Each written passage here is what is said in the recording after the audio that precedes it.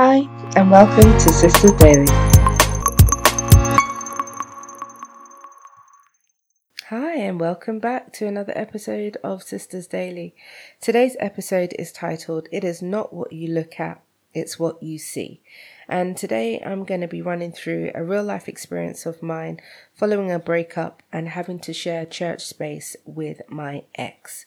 Yeah, a difficult one, but by God's grace, we've cracked it. Sharing any kind of space with any kind of ex is difficult, but sharing church space, worship space, a safe place with an ex was traumatic for me. So in this episode, I'm going to talk about that experience and how God has really helped me through it, simply by looking at the power of perception, simply by looking at the difference between what it is that we're looking at based against what we're actually seeing, looking at the power of perception. I'm going to run through a couple of scriptures because, I'm a Bible girl. I love my Bible. So we're going to go to the Bible and we're going to find some scriptural basis for what I'm talking about, the difference between what we see and what we're actually looking at. So again, just to say, I am not a therapist. I am not a psychologist. I'm none of the ologists. I am just a humble woman who's made it through, and I'm here to share my experiences, just hoping that if anybody is going through it, or if anybody should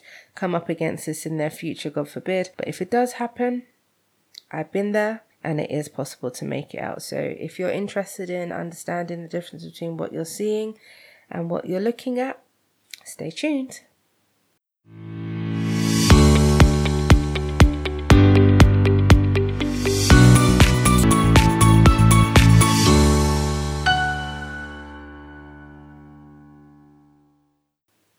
Okay, so let's get our scripture down. So I'm going to Matthew 26 verses 6 to 8. And in this story, we hear of Jesus being at Simon's house and there enjoying a meal. The account goes on to tell us that a woman comes in with an alabaster jar of expensive perfume, or another translation says expensive oil. And she presents Jesus with this oil and anoints Jesus with this oil. She pours it all over him. Now, I can imagine the disciples and everybody else sitting down to their meal, and all of a sudden a woman turns up and starts pouring oil all over Jesus, expensive oil at that. And the disciples had this very same response as I would have, to be honest. And the Bible goes on to say that when the disciples saw it, they were indignant.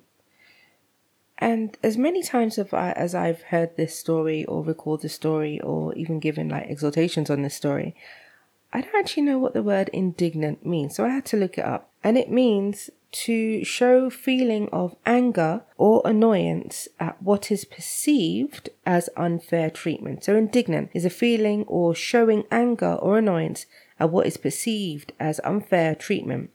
And interestingly enough, we have that word perception that turns up, right? So the disciples, in their annoyance and in their frustration about what they perceived to have understood from her actions, they said that it would have been better for her to have taken that expensive perfume, sold it, and given the money to the poor, rather than pouring it on Jesus. That was their understanding of what they saw her doing and what they saw her using this expensive perfume for. They saw this expensive perfume as something of a monetary value, not something to be poured on a man who's just sitting down having a meal. But Jesus saw it slightly differently. He said to them, don't look at what she's doing, because what she's doing is a great thing. You've clearly just completely missed the point here. She's actually preparing me for my burial. Furthermore, anywhere and anytime the gospel is preached, this woman's story and her actions are going to go down in history, basically, because he had perceived her actions differently from the disciples.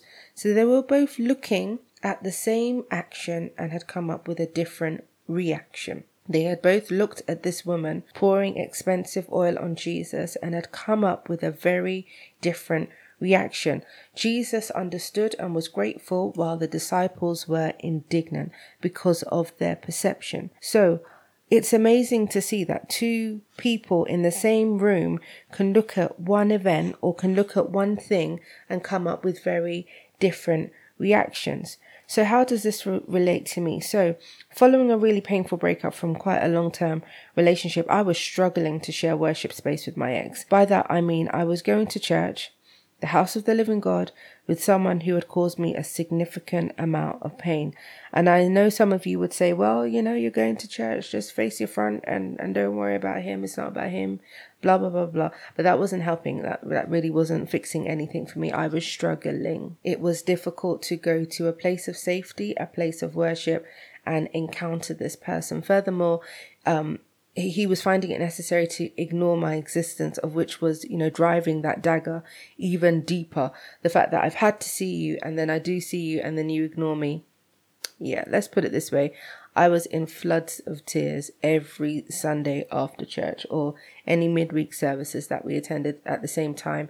I would spend my entire journey home in tears. And this was happening Sunday after Sunday after Sunday. And I said to God one time, I can't do this anymore. I can't come to a place of safety, the house of the living God, and have to encounter this trauma every single Sunday. I've been in situations where in a different church, and just trying to get to church was a traumatic experience. And I said to God, I was not about to do this again. I cried my tears. I don't even know if I said amen. When you're not even praying, you're just talking to God, because you just need to say what you need to say. But I left it there. And then the following day, I was on my way home via the tube, and there was a notice on a whiteboard, and it said, it's not what you look at, it's what you see.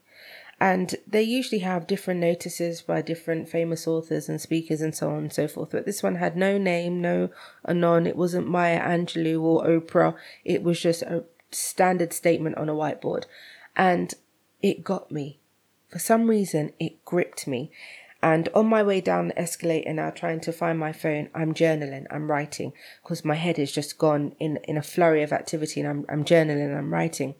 And I was really, really looking at this statement. It's not what you look at, it's what you see. And I don't know why it gripped me to my core, but my mind had just gone. And I had to challenge myself. I had to think, every time you look at this man, what is it that you're seeing that is creating this expectation and ultimately disappointment because that expectation is not being met?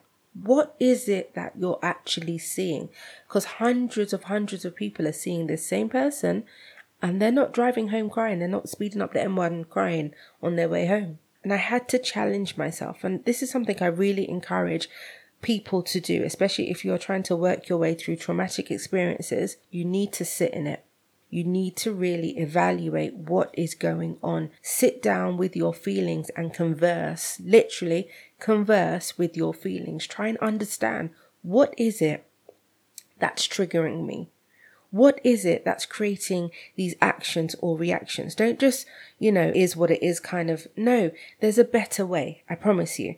So I had to sit in my feelings. I had to sit in my thoughts, and I had to question myself. What is it about what I'm seeing that is creating this expectation? And it was simply that when I was looking at this person, I was seeing a person that still loved me. I was seeing a person that still cared. I was seeing a person that was whole, that was well, that was stable, that was kind. But that's not the truth. That's not the truth. And if you're going to be safe anywhere, stick to the truth. Honestly, the scripture says that there's freedom in truth. Trust me.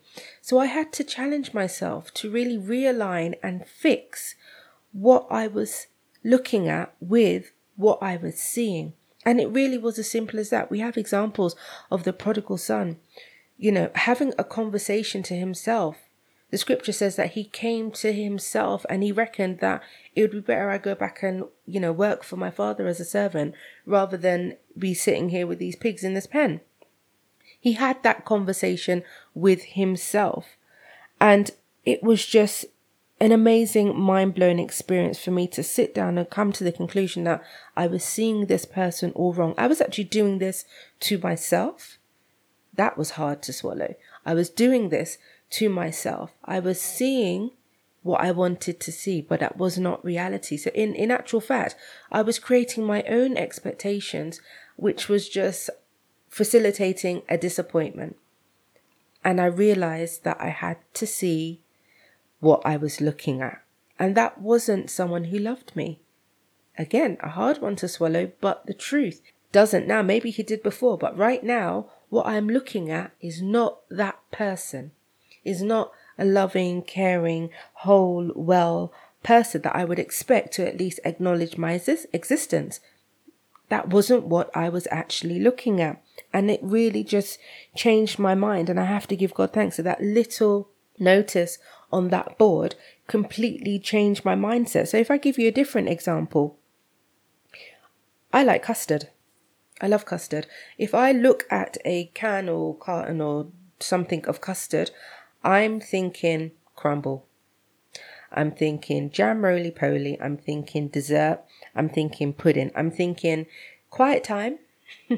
Quiet time with a bowl of too much sugar, too many calories, and not a care in the world. That's my perception. When I look at custard, that's what I see. My mother, on the other hand, if you so much as pass it her way, she is flashing back to primary school and gloopy custard, and she's running to the nearest bathroom to throw up. Whether she needed to or not, that's where she's going. We're both looking at the exact same thing, but we're having two very different reactions. I'm in 7th heaven. I've gone to 8th and 9th and 10th heaven, whereas she's running for the nearest bathroom. But we're both looking at the exact same thing, but having a very different reaction. So through this simple notice on the board, God was challenging me to look inwards and ask myself some really difficult questions. I realized that what I was seeing wasn't actually true and that I needed a reality check simply. I needed to realign my perceptions, which would stop the expectations and stop the disappointments. I simply needed to get real and actually see what it was that I was looking at. No rose-tinted glasses, no hopes, no wishes. And even as I sit here making this, I have no malice, I have no hate, no bitterness. I'm not an angry black woman trying to get my own on people that have done me wrong. Nope. I have no bitterness, no hurt, no malice towards the person. But my vision was still incorrect. I was still delusional in some ways to what it was that I thought I was seeing. I was creating expectations of an individual that doesn't exist anymore, and I needed to get with what was now reality, and it was completely life-changing for me. So, the question for you is, if you're in this kind of situation where the very sight of someone is provoking an action or reaction, ask yourself, why is that? It's not their fault. They're being a human being and existing and living because God has granted them life and breath. Simply put, they are on this earth and will remain on this earth until God says otherwise. But what is happening when your two eyes are on that person and something happens inside you? What is that trigger? And you need to be accountable for your own actions and reactions. You need to take the time to do the work. You need to take the time to ask those questions. Ask yourself those hard questions because nobody knows you like you do. Simply put, nobody knows you like you do, and you have to ask yourself those difficult questions. Ask yourself, is what I'm seeing actually what I'm looking at? And if it's not, then you need to adjust your perception. You need to adjust how you are understanding what it is your two eyes are looking at, because there is a difference. So I think many of us avoid taking the time to sit with ourselves and talk with ourselves and engage with what's going on. We need to learn to master ourselves.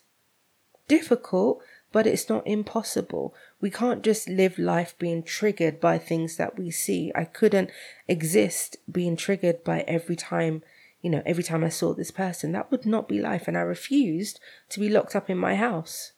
Couldn't do that either. So I am so grateful that God sent help. So in reflection, another account in the Bible where Jesus was healing a blind man, and after the first encounter with Jesus, Jesus says, "What do you see?" And he said, "I see men." It's a good start. You were blind, so you see. He said, "I see men walking as trees." Now, for some people, that would have been great because you started blind and you're seeing something. So, that's for some, that's good enough. But Jesus realized that was still not good enough. It wasn't accurate. It was not an accurate reflection of what he was looking at. Jesus wasn't satisfied with this level of sight. So he encountered him again. And after he encountered him again, he could see clearly. He could see men standing as men. Our perception is so important because it impacts and governs our responses. If this blind man had gone along, living life, seeing men as trees, he would never have had the right reaction to the people around him. So imagine you can only see men as trees. And if a man you see is actually your father, you're not going to respond to him as a father because you can't see him right. You're seeing a man as a tree. Or if you are in danger and your life is in danger, but you're seeing man as a tree, you can't see, you can't react, you can't respond appropriately because your perception is limited. Your perception is inaccurate. And because it's inaccurate, your responses are also going to be inaccurate. So remember from my welcome episode, I was talking about wisdom. Wisdom is the application of comprehended information.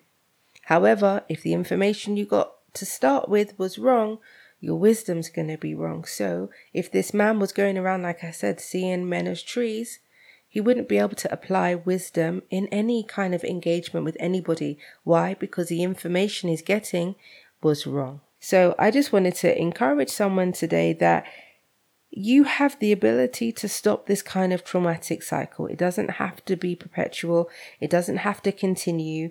You have the power to do the work yourself. No one has to do it for you. You can sit down with yourself and ask yourself those questions. Ask yourself those difficult questions. The same way that God sent me a little sign on a notice board. God knows who that sign was from. I'll just say it was from God. It's God himself. The same way he did that for me, he can do it for you. But you then need to do the work. If you ask God for help, look out for the help. Just know that it is possible to stop these cycles, these traumatic cycles that we think are never ending in our life. Be encouraged. It is not impossible. It is possible, but you have to do the work. And remember, sometimes it's not what you're looking at, it's what you see.